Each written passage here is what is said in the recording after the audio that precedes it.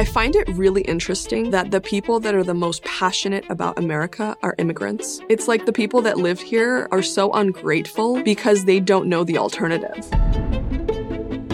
I'm Dr. Sheila Nazarian, and this is my story. I am a mom of 3, an entrepreneur, a plastic surgeon, a philanthropist, and most recently an activist. I was actually born in New York. We went back to Iran. It was 1979. The revolution started, and we weren't actually allowed to leave because we're Jewish. I remember when I was 6.5 years old and my sister was 13, there was actually bombs flying into Tehran, and I remember one landed about 2 blocks away from our home, and that's when my family said, you know what, we got to get out of here. This is not safe. This is not going to be a future for our children. So we actually hired smugglers. One day we went to the bazaar and we got in the back of a covered truck. We got on the bottom of the truck. They put blankets over us and corn. And my mom and my sister and I actually escaped through the border into Pakistan in this truck covered by corn. My father had left earlier, about a month earlier. He was a physician, and he said he was going on a medical conference to Vienna, left the passports of my mom, my sister, and I with the government so that they were assured that we weren't leaving, that this wasn't a, we're all leaving the country type of situation. So my father actually flew to Vienna, waited for us there, and the reason why he did that is because if we would have all been smuggled and gotten caught, both my parents would have gone to jail, and then me and my sister would have been orphans, essentially. We spent 3 months in Pakistan waiting for visas, and we were with a lot of people that had been smuggled. We were in Karachi, so at night we would play Persian music, we would dance. And actually in that hotel was the first time that I actually personally experienced anti-Semitism. There was a lot of weddings happening in the hotel, so we would go down and see what was happening with what did the bride look like. And one day when I was 6.5, I went downstairs to one of the weddings, and this woman looked at me and said, "Are you Jewish?" And I said, "Yeah." And she just spit right in my face. After waiting 3 months in Pakistan, we finally got our visas to reunite with my father in Vienna. From Vienna, we legally migrated to the US. My parents were essentially political refugees. My father was also a physician, and so that kind of solidified my desire to become a doctor. 2 years after I graduated from residency and I was in my office, I was a plastic surgeon, got my board certification, all of those things. In between general surgery and plastic surgery, I actually went to business school as well. With my knowledge from business school, I created an e-commerce site called The Skin Spot, where I basically curate medical grade skincare. Then came Think Big and the Nazarian Institute, which is our nonprofit. When I graduated residency, nobody knew who I was. Nobody cared. Nobody was referring patients to me. But I knew that people didn't want to read anymore, and they just wanted to watch videos.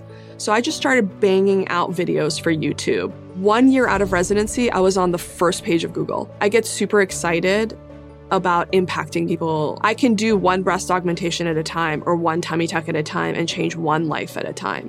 But it's so just exciting to me to be able to change the lives of the masses. So I always knew I wanted a TV show. I had worked on a few shows that never got picked up, but one of the producers from one of those shows came and got me for what is now Skin Decision on Netflix.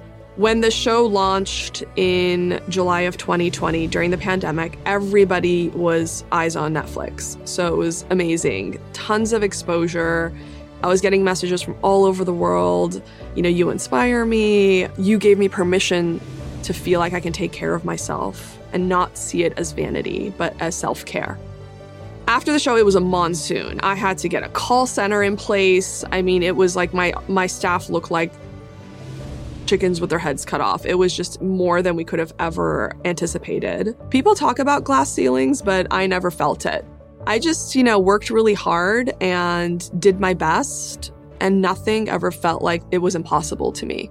Everything felt like it was available, and it just depended on how hard I was willing to work. Of all of the accomplishments that I've garnered so far in my life, all of those things don't hug you when you come home at night. If you envision a family for yourself, you have to work equally as hard in that aspect of your life as you are in your career, because your career will happen. But at some point, a job, any job, becomes just a job. There's a saying that says success without fulfillment is failure. And I agree with that. I recently, I would say as about a year ago, started becoming more of an activist, especially with my Instagram following and the platform that I have the privilege of having. I was seeing my daughter applying to my high school and thinking she's going to be in university soon and she's not going to be able to have nuanced discussions because you are not allowed to have an opposing opinion anymore. I was thinking she's going to be afraid to say she's Jewish because of all of the anti-Semitism happening on campus. So about a year ago, I started getting very little things, just saying Shabbat Shalom on my posts on Fridays, or speaking at the federal building against curriculum that was going to remove Holocaust education from elementary schools in California. I've been seeing a lot on Instagram that people are saying, oh, I'm just anti-Zionists. I'm not an anti-Semite. Well, guess what? That's just a more PC way of saying you hate Jews, because 85% of Jews believe in the state of Israel and know that that's a safe haven for them just in case. So you saying you don't believe in the state of Israel, that you're an anti-Zionist, what are you saying is the future of Jewish people? Israel matters to me because it is a representation of Jewish strength and Jewish resilience. And we are strong, and a Holocaust won't happen again because of Israel. And then when the latest Israel-Palestinian conflict happened and I saw all of the lies that were happening and all of the literal, just propaganda happening, it triggered something in my brain from Iran. And I said, you know what? I've seen this before, and I will not be able to sleep at night if I don't say anything. And I was afraid of all of the things. I was afraid of cancel culture. I was afraid of losing followers.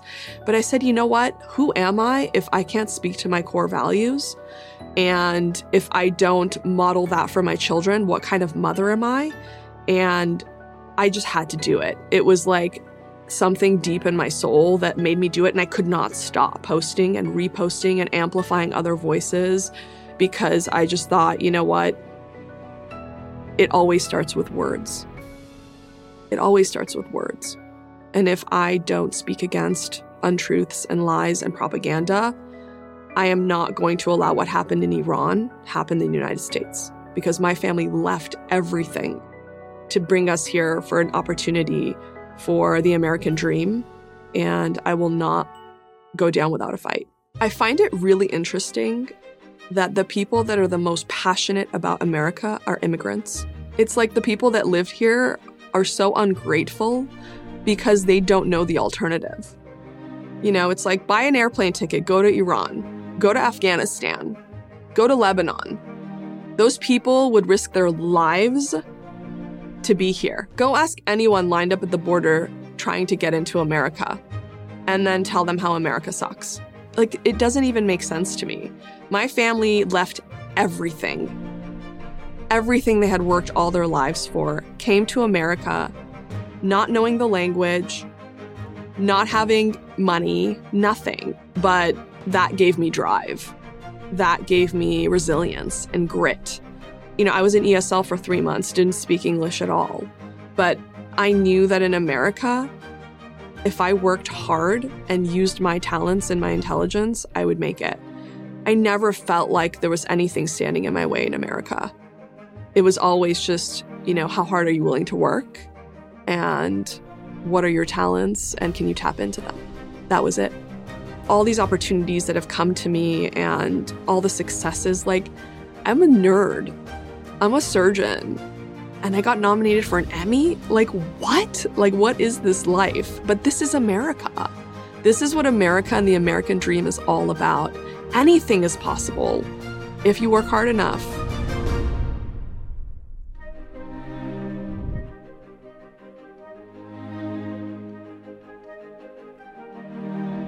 Thanks so much for watching this video. In order to keep PragerU's videos free, please consider making a tax-deductible donation.